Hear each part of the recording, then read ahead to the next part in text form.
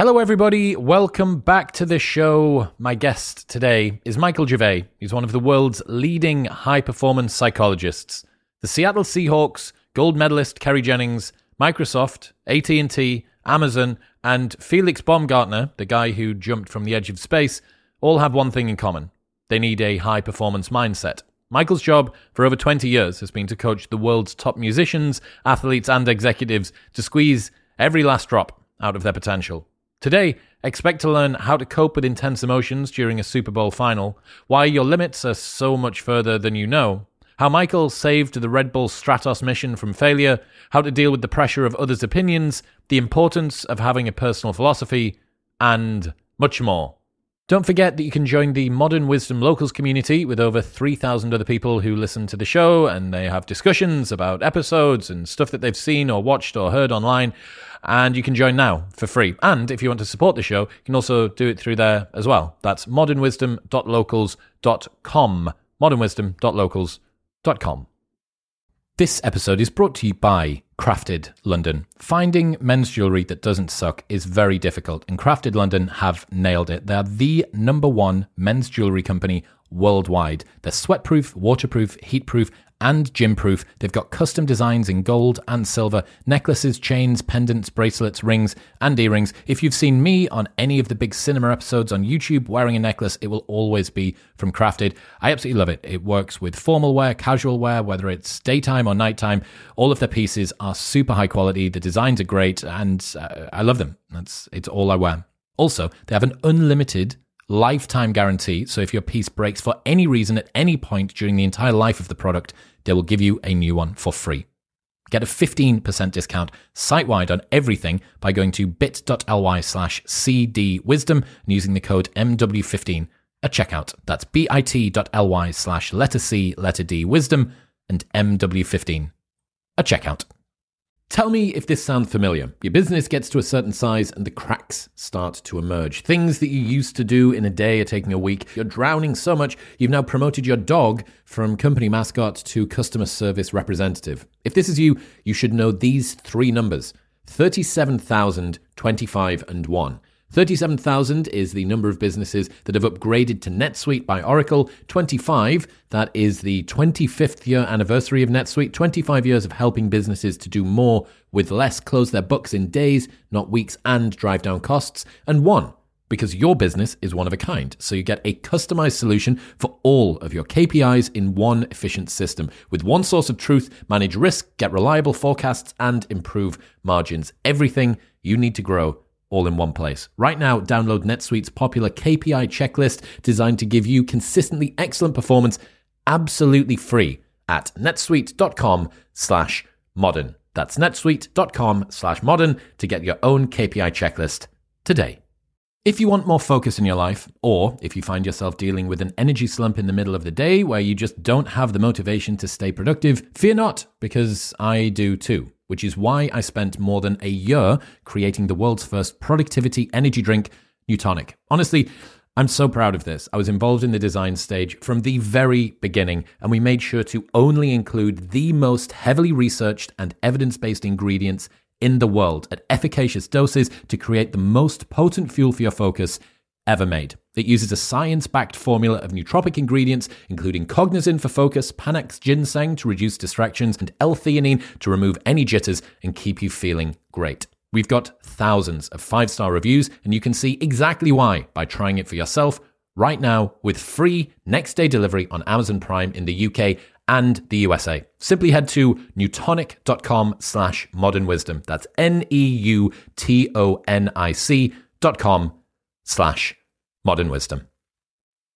But now, please welcome Michael Gervais.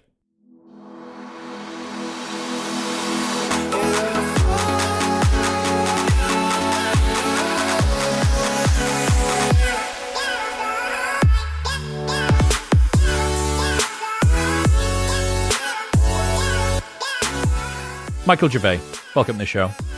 Stoked to be here with you, Chris. Thank you. Am I right in saying that you worked with Felix Baumgartner? You are right. That Red Bull Stratos thing was one of the most inspiring periods that I think I've ever seen. Can you tell people the story, how you got working with them and what happened throughout that process? It's one of the most meaningful projects I've ever been on. So we can start by just level setting that I think for everybody that was involved in this project, it was life impacting. And so the origin story was I was part of the Red Bull high performance program that was being built out at that time. And we're probably about 3-4 years into it. And I got tapped by the head of high performance, Andy Walsh. And so he tapped me on the shoulder. He's like, hey, the Red Bull Stratus program, well, it's come to a halt. I said, what do you mean? And he says, yeah, like we've been at this thing like 3.5 years and Felix can't continue. What do you mean? Well, he cried. And I'm not sharing anything, Chris, that's not public. Okay, so let's be very clear about that. But Felix is in the airport and he's like totally broken down that he can't handle moving forward because he's just terrified. Well, it makes sense. He was none of the teammates were investing in his internal capabilities. And so this is a project that's never been done before. Hardened, crusty, old dogs that, really have been around as test pilots and aerospace engineers and like just a hardened crew. And they built the capsules, the technology, they had the strategy dialed in, they had everything like to nails. And then when it came to the internal capabilities, what had taken place is that he raised his arms like 2 years in, like, hey, my chest feels tight, I'm breathing kind of funny when I'm in the suit. And so the suit is a special customized suit from NASA that actually I don't know if it was from NASA, but it was a specialized suit that there was 2 of them. They're about $2 million each. And I just felt tight. So they said, oh, okay, we'll see if we can make some modifications in the suit. So we go to tech and kit first. He waves his arms again, about 2.5 years in, and goes, still, I'm breathing funny when I'm in the suit. And they go, right, let's get your fitness up. And so he was doing all the right fitness stuff. And he's like, this isn't it. Like, I'm fit. And then so he comes back and he's like, right, I can't do this anymore. Like, I'm terrified. And so that's when they brought me in. And so, he had developed, quote unquote, claustrophobia. And as adults, we don't just develop claustrophobia, but he had developed that. And they bring me in because this XX millions of dollars project, brightest minds in aerospace team, 4 years in of these minds and this money were now at a screeching halt because we lacked the internal skills of the only person that was going to go to 130,000 feet and jump from the edge of space. When the brightest minds in aerospace were not sure if he passed through a double sonic boom, because he was definitely, most likely going to do the speed of sound, that his arms and legs would rip off. And so can't work out why he would be concerned. Right. I have no idea why he would be worried. And so that's why they tapped my shoulder and they're like, hey, you want to get involved? I was like, wait, let me get this right. The brightest minds in aerospace weren't sure, and yes. And he's terrified, yes. And there's a lot of pressure, a lot of money on the line, correct? Yeah, I'm in. Like, this sounds perfect.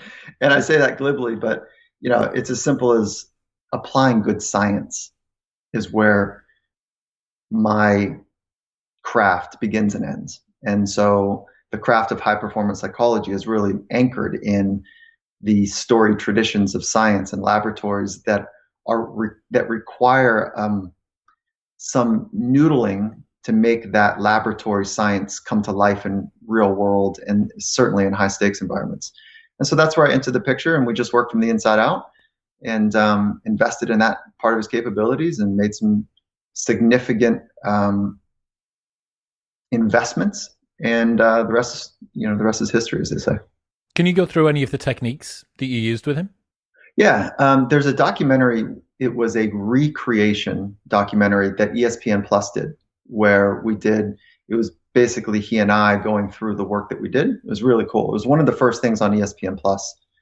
I can't remember the name of the name of the show, but it was really good, and a lot of this stuff is in there. But the essence of it is systematic desensitization. Flooding is also a more common term in psychology. And so it's taking systematically the the acute stressor, the thing that you have some sort of fear or panic over, and then working backwards to be able to bite size, digest or metabolizing the smallest amount of fear relative to that panic, and then laddering up, laddering up, laddering up. And the way we do that is first you figure out what the thing is that somebody's afraid of. And in this case, we couldn't work from a managing fear. We had to work from extinguishing fear, which is a totally different ballgame, right? Why? Managing fear. Well, managing fear is like I'm working with it, but in that level of hostility, we need to extinguish it so that he knows that he has completely worked. Okay, I'll take it in other terms, like managing the fear of holding a snake if a snake is the thing versus like, no, listen, I'm good with the snake. So that's what extinguishing the fear looks like in more pedestrian language or example. And so we had to work from that place. And so first you work in your imagination, and then you work in low stress environments, and then you work in rugged, and then you work up into hostile. And so the way that we did that was imagination, then the suit alone on the ground, then the suit in the capsule on the ground, having to manage the oxygen gas exchange. Because if you get that exchange wrong while you're in the suit in a capsule on ground, that's one thing. You open the door. But if you're up above a couple thousand feet, we got problems. And he was going 130,000 feet. And then we did it in a pressurized capsule where it's not the real thing. It's still rubber bullets, but stakes are higher. Stakes are higher, for a lot of reasons. And so we just gated that. And the best part of the story, Chris, was like the crusty old dogs, like God love them. They were sitting around a table when I first got introduced to the team, and they're looking at me and they're sizing every part of me up. And then one of the old dogs kind of pushes his chair back and he goes, "Okay, Dr. Gervais, no disrespect." And I'm going, okay, here comes the disrespect, right? And he looks and he goes, "I've been doing this a long time. Never seen anybody come back from this. No disrespect, but we are not going to have blood on our hands. And so I don't know what you're going to do, what you think you're going to be able to do to convince him." And I was like, okay. But the stakes are way too high and I'm not into it. And then so you look around the table and there's like 6 other, again, legends in the field of pilot testing and aerospace, like nodding their head, like, "Yep, that's right." And so I go, "Yeah, me too." And they're like, "Well, what are you going to do?" I said, "Well, what do you need to see for you to know that he has the capabilities?" And they said it. He can't be in this suit for more than 30 minutes without like hitting the panic button. He needs to be in it up in space, near space for 6.5 hours, up to 6.5 hours. So we got to see that. Great, no problem. All right, sounds like a reasonable goal. Let's go to work. And so if we couldn't do it, on land for 6.5 hours, why would any of us want to send them up into, the hostile environment of the edges of space? So that was the mission. And this is not a stunt. This was something that actually had the reason bright minds in aerospace were invested is because if we are going to get off this planet, if we need to, that we need to also understand what happens to the human body if we need to press the eject button at around 120, 130, 140,000 feet. Can the human body withstand that type of free fall? And so the answer is yes and no, but we needed to understand that for the future of space travel. Rory Sutherland, vice chairman of Ogilvy Advertising, he says Silicon Valley sees everything as an optimization problem. What he means is that when you're looking at reducing the number of passenger complaints during security at London Heathrow, they were talking about how can we narrow the aisles and speed up the number of security checkers. And Rory came in and just added 30 minutes from here, 45 minutes from here, 60 minutes from here, wait things. And 90% of the complaints went away. What I'm seeing similarly in your situation was that a lot of the engineering problems were focused on first, and the inner workings, the human psychology side of Felix was kind of left to be spit and sawdusted into operation, right? Like grit your teeth and we'll get through it type thing. And I think that the reason that I wanted to hear about this story is it does feel like the meshing of two worlds at around about the time that this is happening as well, right? You know, a sport like rugby, which now is a full-on professional sport, only 20 years ago when England won the World Cup the first time, that the guys would have jobs on the side. These dudes wouldn't be full-time in rugby, and if they were full-time, they'd be drinking, they'd be going out partying. So yeah, to see old world clashing with new, I think we're seeing this in marketing and advertising, in consumer behavior and behavioral economics, in sports psychology, performance, music, all this stuff. And you're right on the money, is that the idea is that that I was nodding to earlier that you picked up on, is that for whatever reason, when we're thinking about high performance, the people who set that table, it was set 40 years ago. And the avant-garde coaches and, principals were like, yeah, psychology is important, but put that at the end of the table for right now. Like, we'll keep a chair there, but, and those are the progressives. And they were curious to have good conversations about the psychology of the performers, but never implemented in a systemic way. And now what we're seeing is that chair is sitting like right next to the head coach or GM or president, vice president, CEO in meaningful ways about, okay, the thing that makes us special is the way that we work. It's not necessarily the widget. When we're talking about human capabilities and human potential, whether it's big business or big sport, it's the humanness of it and the ingenuity that comes from that. So that doesn't ladder. Yes, the environment's really important. There's two ways we work, inside out and outside in. And if we're over-indexing on outside in, technology, environmental conditions, which are all really important, but not watering or hydrating from the inside out, those companies that do that, massive. They've got the competitive advantage, right? This is the beautiful thing about looking at a sport or having a chart in music. You can see the outcomes are there. The people that have the best performance based on their preparation are the ones that are going to perform the best when it comes to game day. That's exactly it. Yeah. And whether it's sport or business. And right now, it's really fun to take a look at what's happening as from this lens is that the Great Resignation is basically people saying, I'm not working like this anymore. Are you kidding me? Like, I don't know my kids, because I'm working 8 to 10 every day and I'm trying to cram in a few hours or a few minutes for dinner and wake up and drop off and tucking in and no, I'm not doing this anymore. And that resignation is basically hand waving to say there's a better way to do life. And the leaders of company and the leaders of sport that are able to say, wait a minute, the extraction model is busted. Let's get into the unlocking business. And that's where I'm placing my efforts, is to, people are saying, no, I can't give anymore. I'm tired. I'm fatigued. My stress level is beyond. And I'm working my ass off for this thing, but I need some kind of reprieve. And then what happens next year is like in sport teams, it's like younger athletes, more interesting contracts happening. In business, it's, we've got a 20% growth arc, year after year. It's like, wait a minute. And so, which is all good. I mean, those things are really part of the competitive landscape. And if you don't invest, we call it front loading. If you don't front load the psychological skills, those stressors happen, the demands of the moment take place, and people go, I actually don't have the goods to stay the long game here. I find it very interesting. Someone asked me a question the other day about front loading discomfort and working out what your tolerances are.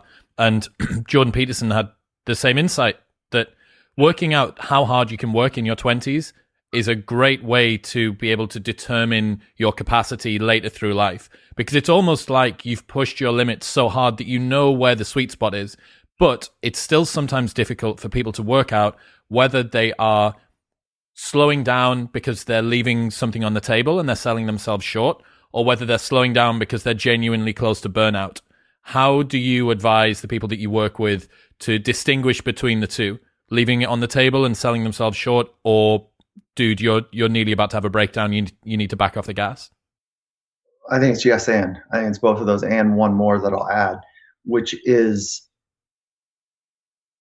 there's like 15 things I want to say to you, but most people do not have an accurate understanding of what the edges and staying at the edges feel like. So that deep, nauseatedly focused effort and attention at the edge and being able to stay there for longer than you thought possible is how we build capacity, psychological, physiological, spiritual even. And so most people don't have that understanding because one, it's overwhelming, and two, it is exhausting. And so in this conservation of energy, we know that the edge is where we want to get to, but we're not sure how much other expenditure we're going to have on ourselves throughout the day or the years. So we play it safe and small.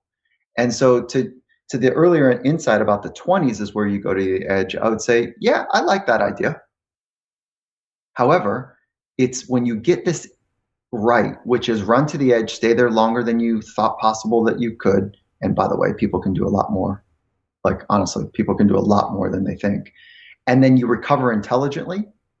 And in that running to the edge and recovering intelligently, there's a physics to that we can talk about. Every unit of stress for a unit of recovery. But where the physics breaks down, and this is why I love psychology, the beautiful science of psychology is that it's invisible. And when we run to the edge and we're returning to high ground for recovery, the amount of energy that is spent on maladaptive or thinking patterns that don't create vibrancy is a problem. So it's like we're running to and recovering from with a leaky bucket. But when we invest in our psychology, not only just to dance at the edge of stress, but the climb there and the retreat back, we need that bucket to be rock solid. So what am I saying? The way that you think matters. And unless you do a deep investigation in how you think and how you feel and how thoughts and emotions work together, it just gets really tiring. And because it's the leaky bucket experience. And so that's where I get really excited about this beautiful science of psychology, for sure. What does that look like in practice? Someone coming back to the recovery appropriately? Well, the physics of it, like what are the activities of recovery or the returning back, the thinking. The thinking patterns. Yeah. So it's as simple as, God, that was great. Like, holy shit, I did some stuff today now. I can't wait. Like I'm one step closer to being the human I want to be. And this is flat out. This is what I'm doing. It's like mapping your thinking patterns, and those are just squibby little examples, but it's matching your thinking pattern with your purpose and the vision that you hold for yourself. And then if you can have clarity of your guiding principles, your first principles in life, your philosophy, if you will, and I'm not throwing around words sloppily. Purpose, philosophy, and vision are materially important and separate ideas. And if you can have those three held close to the heartbeat of who you are, and you're nurturing those with every micro decision you have, oh man, I mean, that's the type of alignment that creates the flywheel that most people are looking for. Why do you think it's important to have a personal philosophy? It's the guiding principles. So personal philosophy is that simple. It's like, what are your first principles in life? And it is the way that when you're clear about it, and I can give you a couple examples in a minute, when you're clear about it, choices and micro choices become clear. And so let's do Dr. Martin Luther King Jr. Okay, we could do Gandhi, we could do Mother Teresa, we could do Helen Keller, we could go on and on with examples. Let's do Dr. King, though, is that we know his philosophy because every room he went into, his thoughts, his words that he would use to express those first principles, his thoughts, and his actions were lined up towards equality, justice for all. And it would be a surprise if that wasn't what he was going to talk about at dinner. And so that mechanism is that he had clarity. And that's why there's no rival. There's no competitor for introspection. There's no competition when it comes to the investigation and sometimes the interrogation to look deeply within and become clear about first principles. And once you know those first principles and you can hold them close to the heartbeat, close to the sun of your essence, then the choices that you make become so much easier. And it's not like you don't wander off, and make some wild choices and mistakes or whatever, and like lose your way from time to time. But there's something to bounce up against. And for a long time, that's what religion held for many people. It's what the AA community holds for people. And it's also something that we can each do as a family, we can each do as an organization, and we can each do as an individual. What are your first principles? And if you don't know them, and I'm competing against you, I love it. That's great. I'm going to take out the deep water. You just don't know you're about to get drowned, right? Because you don't know your first principles. You're going to be flailing your arms with the stressors that come from the deep water. And people that know, like, hey, deep water is where I find myself. Like, deep water is where I go. Like, that's what we're trying to do here. But I'm going to do it in this way. I'm not going to grab your ankles and hold you underwater. That's not how I'm going to do the deep waters. But I'm going to swim next to you faster than maybe you think. Like, I'm being silly here, but like, that's the idea of knowing your first principles. Practically, how would people develop their first principles and their philosophy? Go to work. No one can do it for you, right? Like, this might be a meditation process. It might be a written down process, but you've got to get it out of your head for the most part. So nobody can do this work for you. When you know it, you know it. And so my challenge to folks that I work with is like, start with pages, then get it down to 25 words, then whittle it down to maybe just a handful of words or a sentence. Jesus got it down to a word, right? Love. Buddha got it down to loving kindness. Okay, those are pretty cool. Dr. King got it down pretty simply, right? Justice.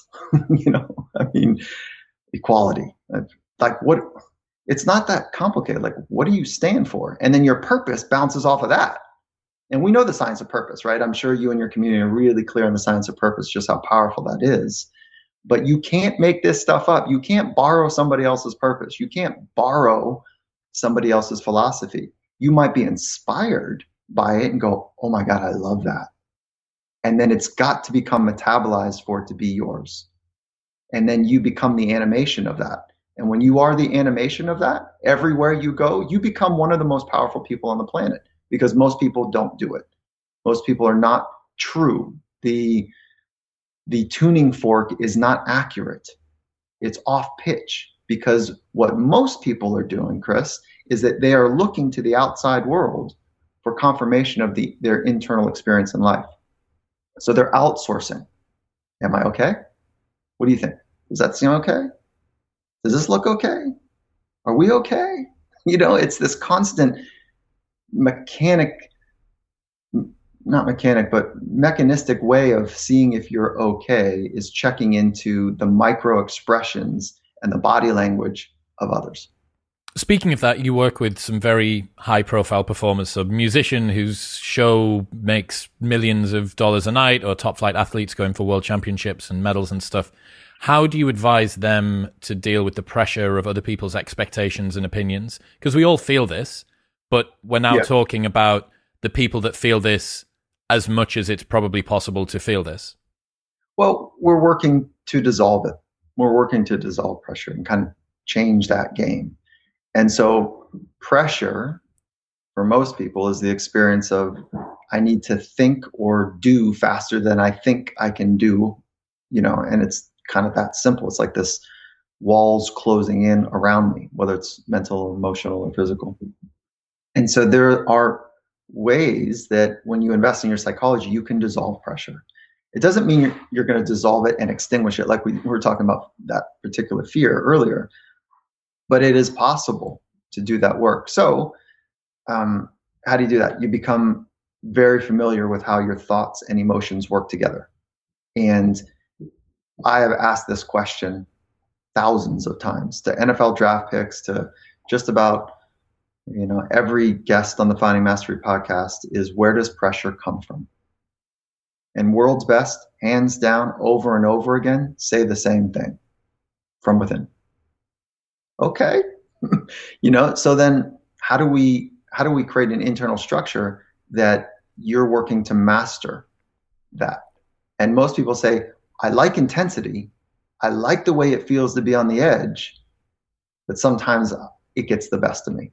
Oh, okay. So we're not actually trying to like remove stress from your life. We're actually trying to amplify it purposefully and have all of the internal skills to map up against it so that you can get free. You can play.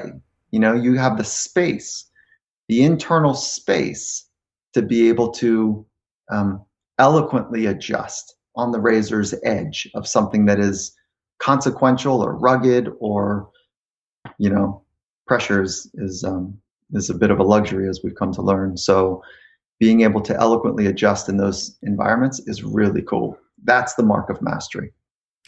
One of the things that I see a lot, patterns that people tell me about, is that as they're growing, as they're developing, they start to feel more lonely. So a lot of self-work and personal development is done in solitude, and it takes you further away from the thought patterns which help you to connect with the people that you used to know as well.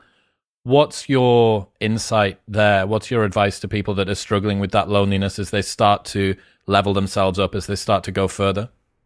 You got it. You're on it. There's a dark side to high performance. There's a dark side to exploring your potential. There's a dark side to mastery. I feel like we're not quite ready as a community to completely talk about that. But loneliness is one of those tenets. And it doesn't mean it's bad. It doesn't necessarily mean that. It can be as the dark side, but there's a yin and yang to all experiences in life if you can pull way up and see the perspective. But how do you expect people to relate if you're the only person that has summited Everest?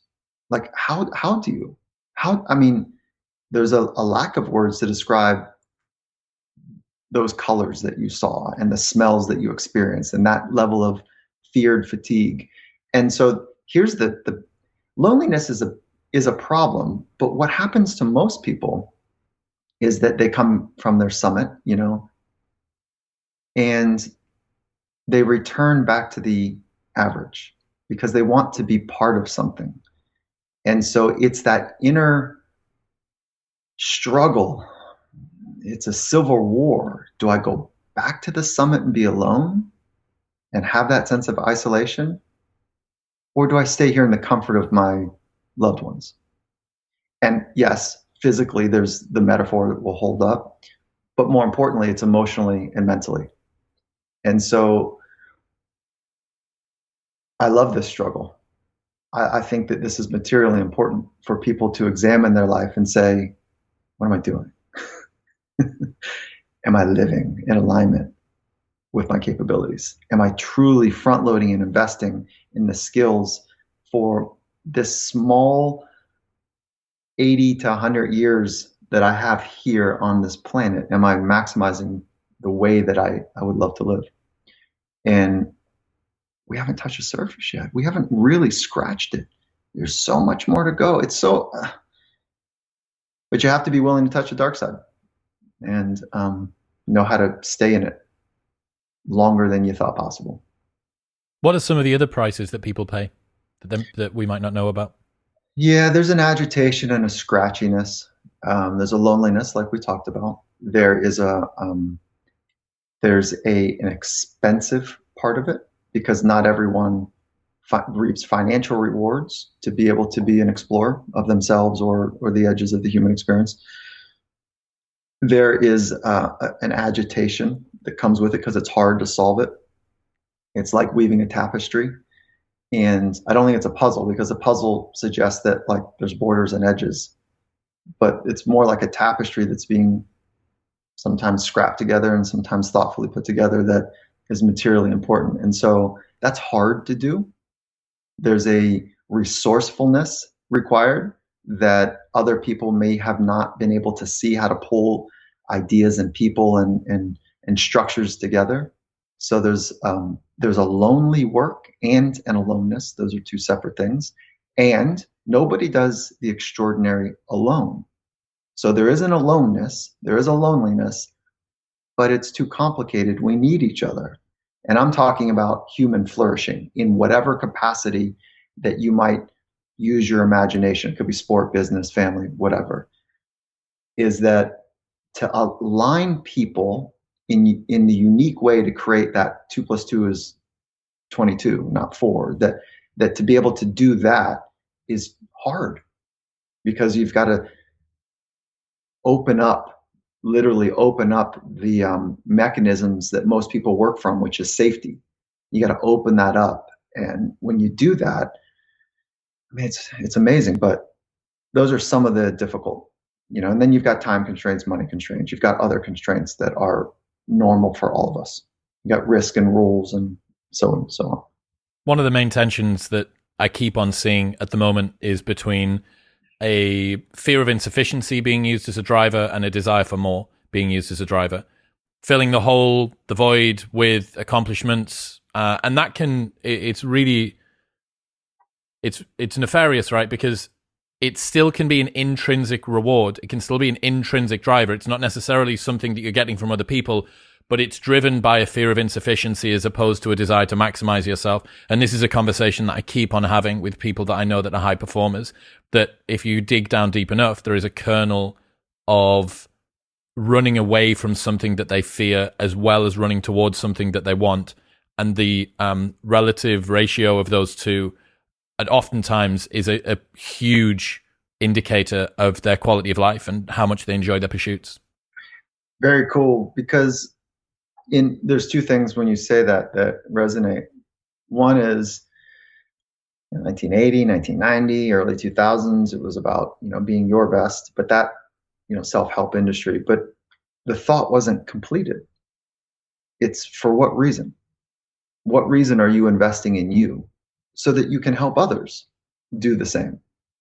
And so it's your best so that you can be you can create a rising tide for others. And so that's where we start to get into the more ancient and forward thinking at the same time parts of humanity. It's to create the rising tide. And then the other piece that when you mention that is that I think this is going to sound really simple, but it's the relationship you have with experience.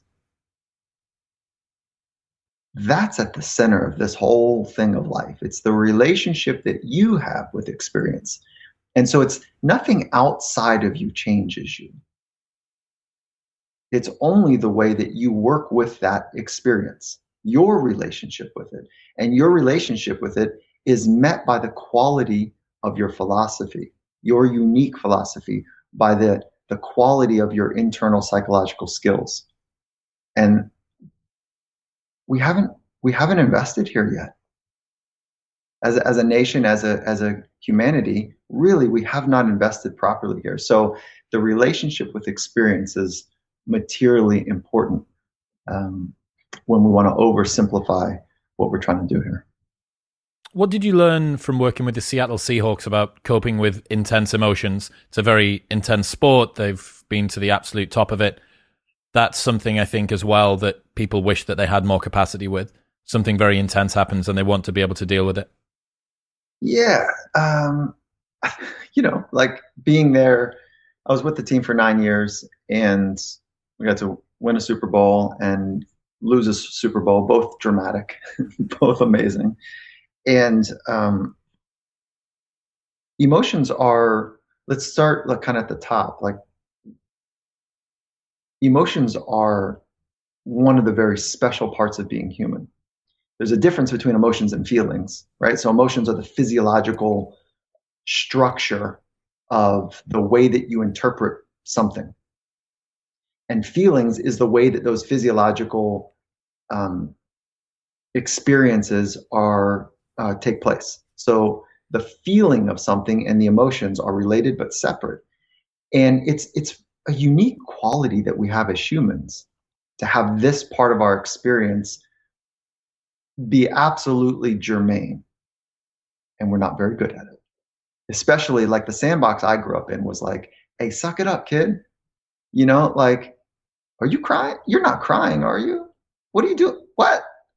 Come on, get it together, dude. Like it was like a different sandbox than the way that I want to play now, which is like, yeah, I'm fucking feeling it. What's the problem? Like I want to feel everything with my wife, with my son, with my coworkers, with my partners. Like I want to feel everything. I don't want to just be happy. I mean, do you want anything of like just to be muted? Because we got a range of emotions and happy is just one. And so when you ask about that, the idea was at the Seattle Seahawks is to invest in their inner life so that we have range. And when you have range, you can go freely into all environments. And so if you don't have range, well, like I don't have range in basketball. I played, a little bit here and there and whatever, but if I'm going to go, UCLA is known for one of the universities in the States. They're known for great pickup basketball games in the summer.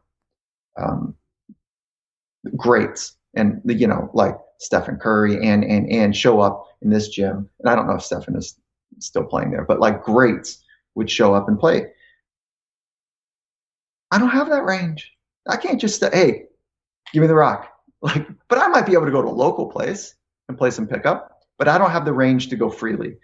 But what's wonderful about psychology is that when you invest, you can go freely anywhere. And most people don't have that range, so much so that we show up to a dinner party and we're nervous. We show up to give a speech. God help us. It's the number one fear for humans. Why would giving a speech be so dangerous? What do you think, Chris? Well, I think ancestrally it's because if you were to perform in front of the tribe and you were to mess up, that would lower your standing. Status is one of the key indicators of your success for reproduction and survival. If you do something stupid in front of the chieftain and 50 people around the campfire, then you look dumb. I think that's why it's wired into us. Amen. And if you get kicked out of that tribe, we got problems, right? And so that it's the modern day saber-tooth tiger, if you will, is what other people will think of us. Fear of people's opinions, FOPO, as we call it. And so FOPO is like the number one constrictor of one's potential. It's easy to work with. Do you think that it's fear of other people's opinions as opposed to fears of insufficiency that come from internals? Yeah, I think we externalize it. I think that internal game that we're playing, that we're not enough, is built on not enough based on what? For who? Yeah, right. And so this moment right now is all what we get, you and me. Like, this is it. It's pretty good. It's fun. You're creating space to play, like this is good. And so if I'm performing for you, then I've probably got problems. Like, and there's a chance that you run the risk of not being good enough by your judgment, or I run the chance of that. But I think that's the game most people are playing most of the time. And so, because it's hardwired, our ancient brain is trying to survive. And modern day stressors are different than the ancient stressors when the brain was forming. And it hasn't changed much, the brain. But modern day environmental conditions have changed dramatically. So that we're playing an old game. But we still have the same stress response to the saber-toothed tiger or to the chieftain that might kick us out of the tribe and we'll end up being homeless, to giving a presentation at work that almost everybody in the room doesn't want to be there for in any case. Yeah, exactly. That's the problem. It's the ancient brain's response to a modern stressor. Unfit for purpose, as it's called. Yeah, there you go. Unfit for purpose. What does that mean? I've never heard it. So it's just a misalignment, right? It's Adam Hart's book, Unfit for Purpose, which was about how we're maladapted for the modern world. Anything that's hypernormal stimuli, right? So, dopamine system, great, really good. Tells us that we need to go and get things. Dopamine system plus the world's best algorithms and a phone in our pocket, perhaps not so good. Hunger pangs, great, means that we don't run out of fuel. Hunger pangs plus oromorphically designed perfect fries from McDonald's, not so good, causes obesity epidemics and stuff like that. Good. Yeah, you do have these misalignments between what we're built for and what's happening. Very cool. One of the things that I think that I really appreciate about your work is the bifurcation between experiencing something, emotion, and what that means to us and how we interpret it and how it impacts our story about ourselves, thought patterns, performance, all of that sort of stuff. Can you explain your philosophy around this, around separating out what it is that our emotions tell us from how it impacts us and the way that we actually show up? Yeah, I think thank you. And the sensitivity is not necessarily separating them out, but we can try to decouple them for clarity right now. But let me slightly pivot it to this idea, which is it's going to hopefully relate to ideas, is this idea that we need to do more to be more. We need to do the extraordinary to be extraordinary. And that's a model that many of us have swallowed. And best in the world are waving their arms saying, I need to be more present, be more authentic, be more grounded, be more creative, be more, and let the doing flow from that place.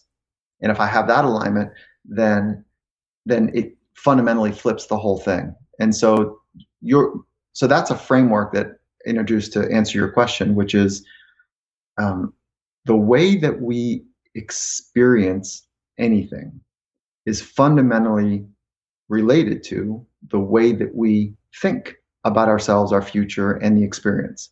Now, who's responsible for that? I am. You are, for your own experience.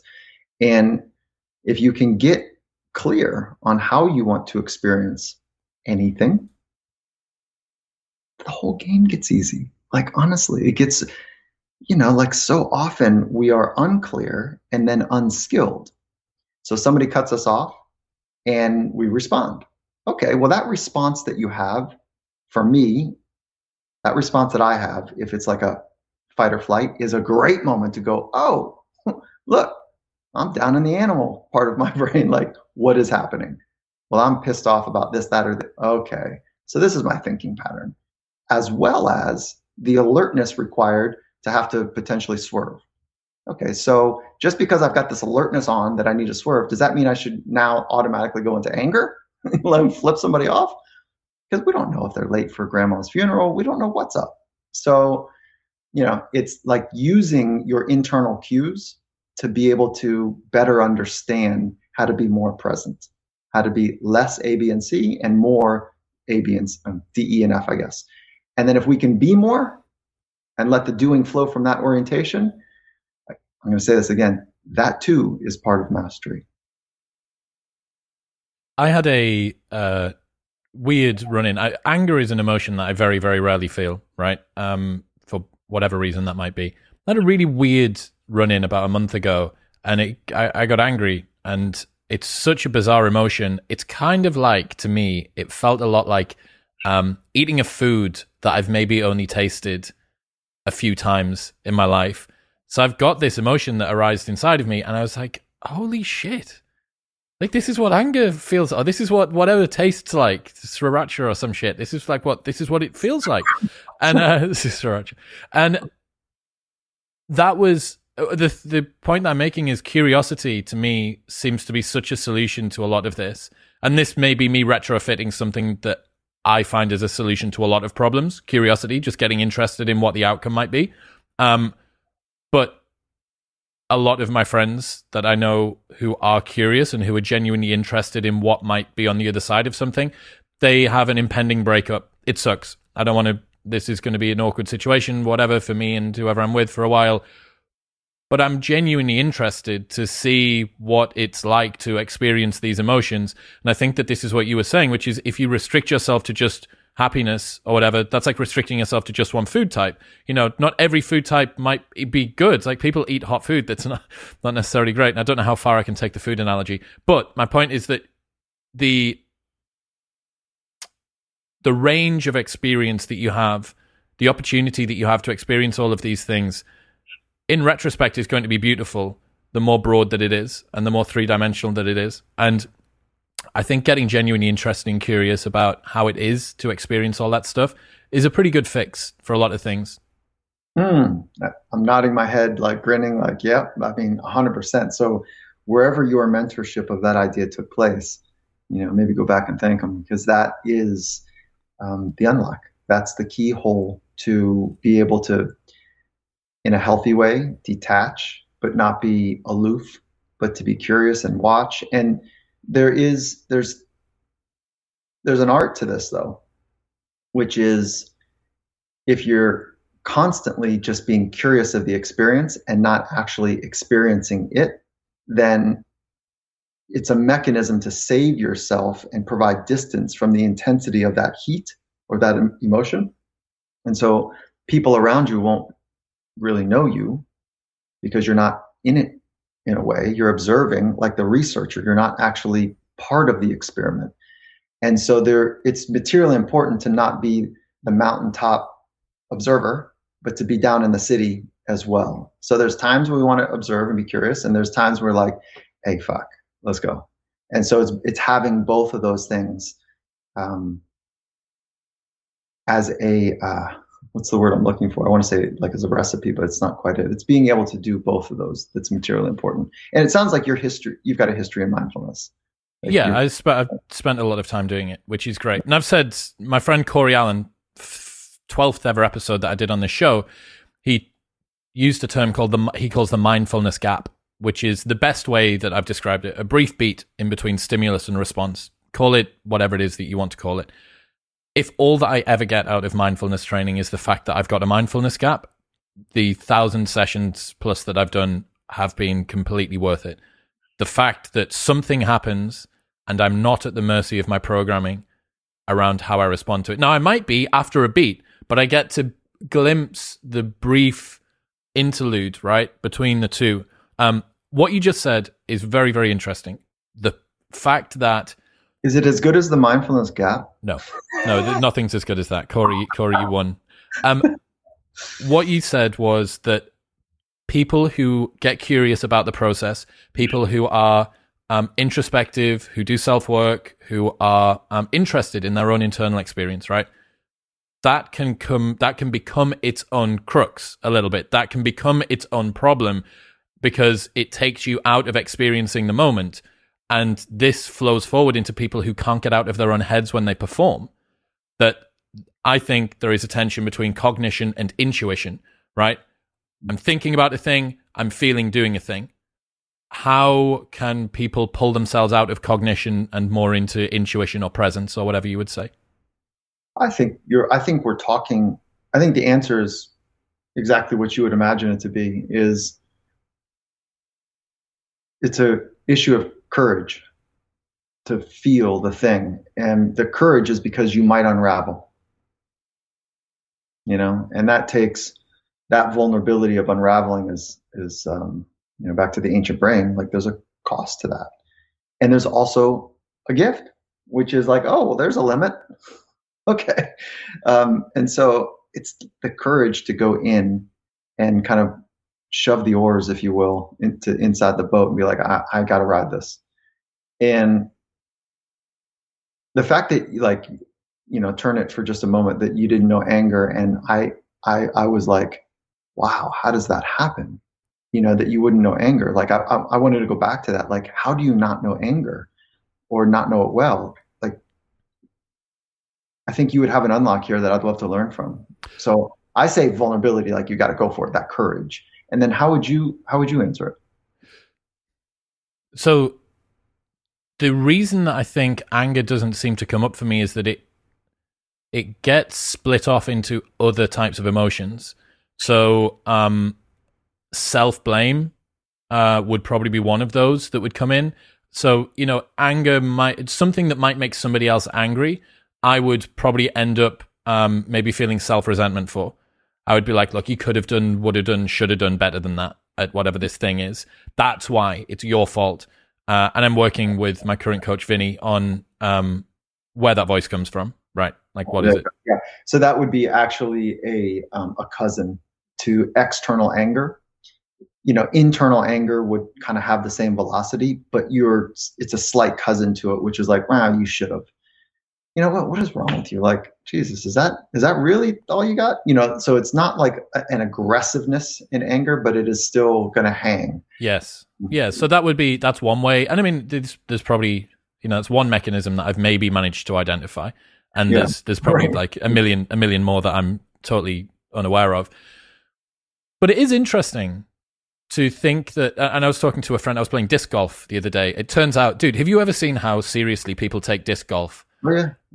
It is insane. They've got caddies. They've got one of those roll along things with a million different discs in it. So I'm playing disc golf in Austin with my friend, and we were talking about this, and he said that anger is an emotion that he feels fairly rarely as well.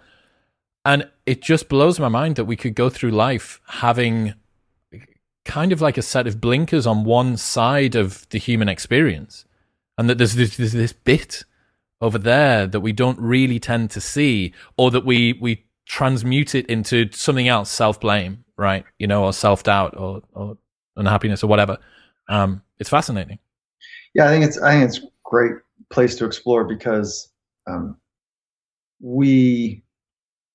anger is a secondary emotion. So one of the things I work on, I only have a couple clients I work on or work with a month, and then the rest is like the beautiful science of psychology at scale, right? To try to move as many people that want to be moved.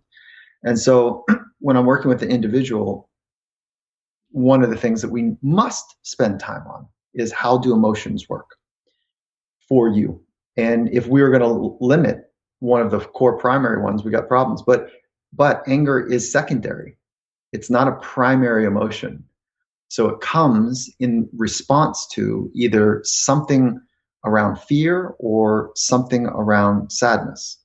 So when you're hurt, that's like on a sadness scale somewhere. And if you're scared or afraid, something there. Those are so difficult to deal with, and anger is so much easier. So at some level, you might be working at the primary level. But if you got that funny little offshoot around the subtleness of turning that anger inward, then I would recommend that you go into the fearness of it or the sadness of it and explore those at tilt. And you might find that you want to do anger more. I'll get this better outlet here. Yeah. Are you right? Yeah. Am I right in saying, is it fear, sadness, disgust, something else? Is that the primary ones, or is this a different model that you're looking at? Yeah.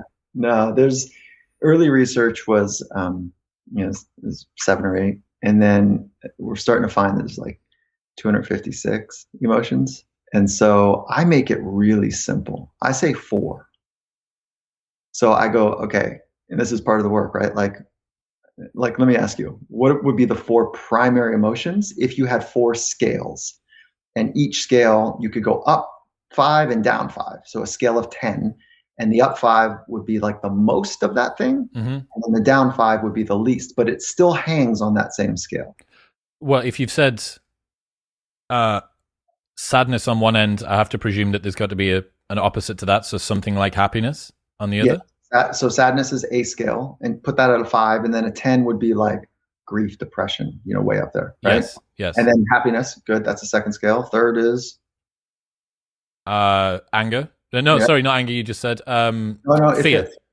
Fear and anger. Those are the 4. Okay. And yes. What do we do with disgust? What do we do with shame? What do we do with guilt? Yeah. And what do we do with surprise? So, but I just make it super simple. Well, the thing is as well, sorry, those ones, that was wasn't it based on facial expressions as well? And you think, well, okay, like maybe the way that my face can be broken down is useful, but from a performance perspective, like my feelings around disgust, I don't imagine that disgust plays a huge role in performance. No, yeah, that's why I spend most of my time on the basic 4, and then let's be really good there. Let's be great at being able to toggle up and down, having levers and dials for those 4, and let's even be better at knowing the thoughts that precede those emotions. Or if you come late to the game and you're just aware of that emotion, how would you want to work with the second beat, which is the thought? So it's this game between thoughts and emotions and environment. And let's just be great at being able to have great awareness and incredible skills around those 3. What's the future of performance psychology for you? if you could predict the next 10 to 20 years? There's going to be a swing to, it's happening now. There's a swing to it, which is awesome. I mean, there's an incredible investment, and it's going to get confusing, at scale, because there's all types of range of skill around, from scientists and practitioners around, how to invest from a psychological perspective for humans. And then we're going to try to technologicalize it. What's the word? Whatever that is. We're going to try to put technology around it, which will be good and an advancement. We're going to see, as a third string to this, we're going to see VR come online in an important way around emotions. And it's going to return also back to some ancient roots. So we're going to have modern science. We're going to, and there's going to be some interesting outshoots of that. There's going to be range of investment of what psychology really looks like. And then we're going to have some ancient traditions come back online. So what the future looks like, bright and big, and a seat at the table for human potential. And I think that it's going to be an exciting time for people to invest in this part of their life. And so relationships are going to get better with self, with others, with the planet. And if we don't get those three right, we're going to have a shitty experience here on the earth. And then the last is relationships with machines. So that's at the center of the purpose of the company that I'm working to build, is building those relationships with all four of those. We're going to have the smartest machine, smarter than the smartest human, in 9 years. And so if we treat that thing like another, if we treat it like it's going to take over and we're afraid of it, and we don't properly nurture the relationships, EQ is going to be solvable at some point for machines. If we don't have the right relationship with that, and they are that much smarter, they understand intelligence from both emotional and cognition, we got problems. And so we'll see how this goes. Michael Gervais, ladies and gentlemen, if people want to keep up to date with the stuff that you do, where should they go? First, thank you for creating the space, Chris. Very cool. I haven't kind of blabbed about this much of my stuff for a long time, so thank you. But findingmastery.net, that would be the place to go check out like what we're trying to do for psychology at scale. You can also, all of the social handles are at Michael Gervais, Gervais. Dude, I appreciate you. Thank you. Thank you, Chris.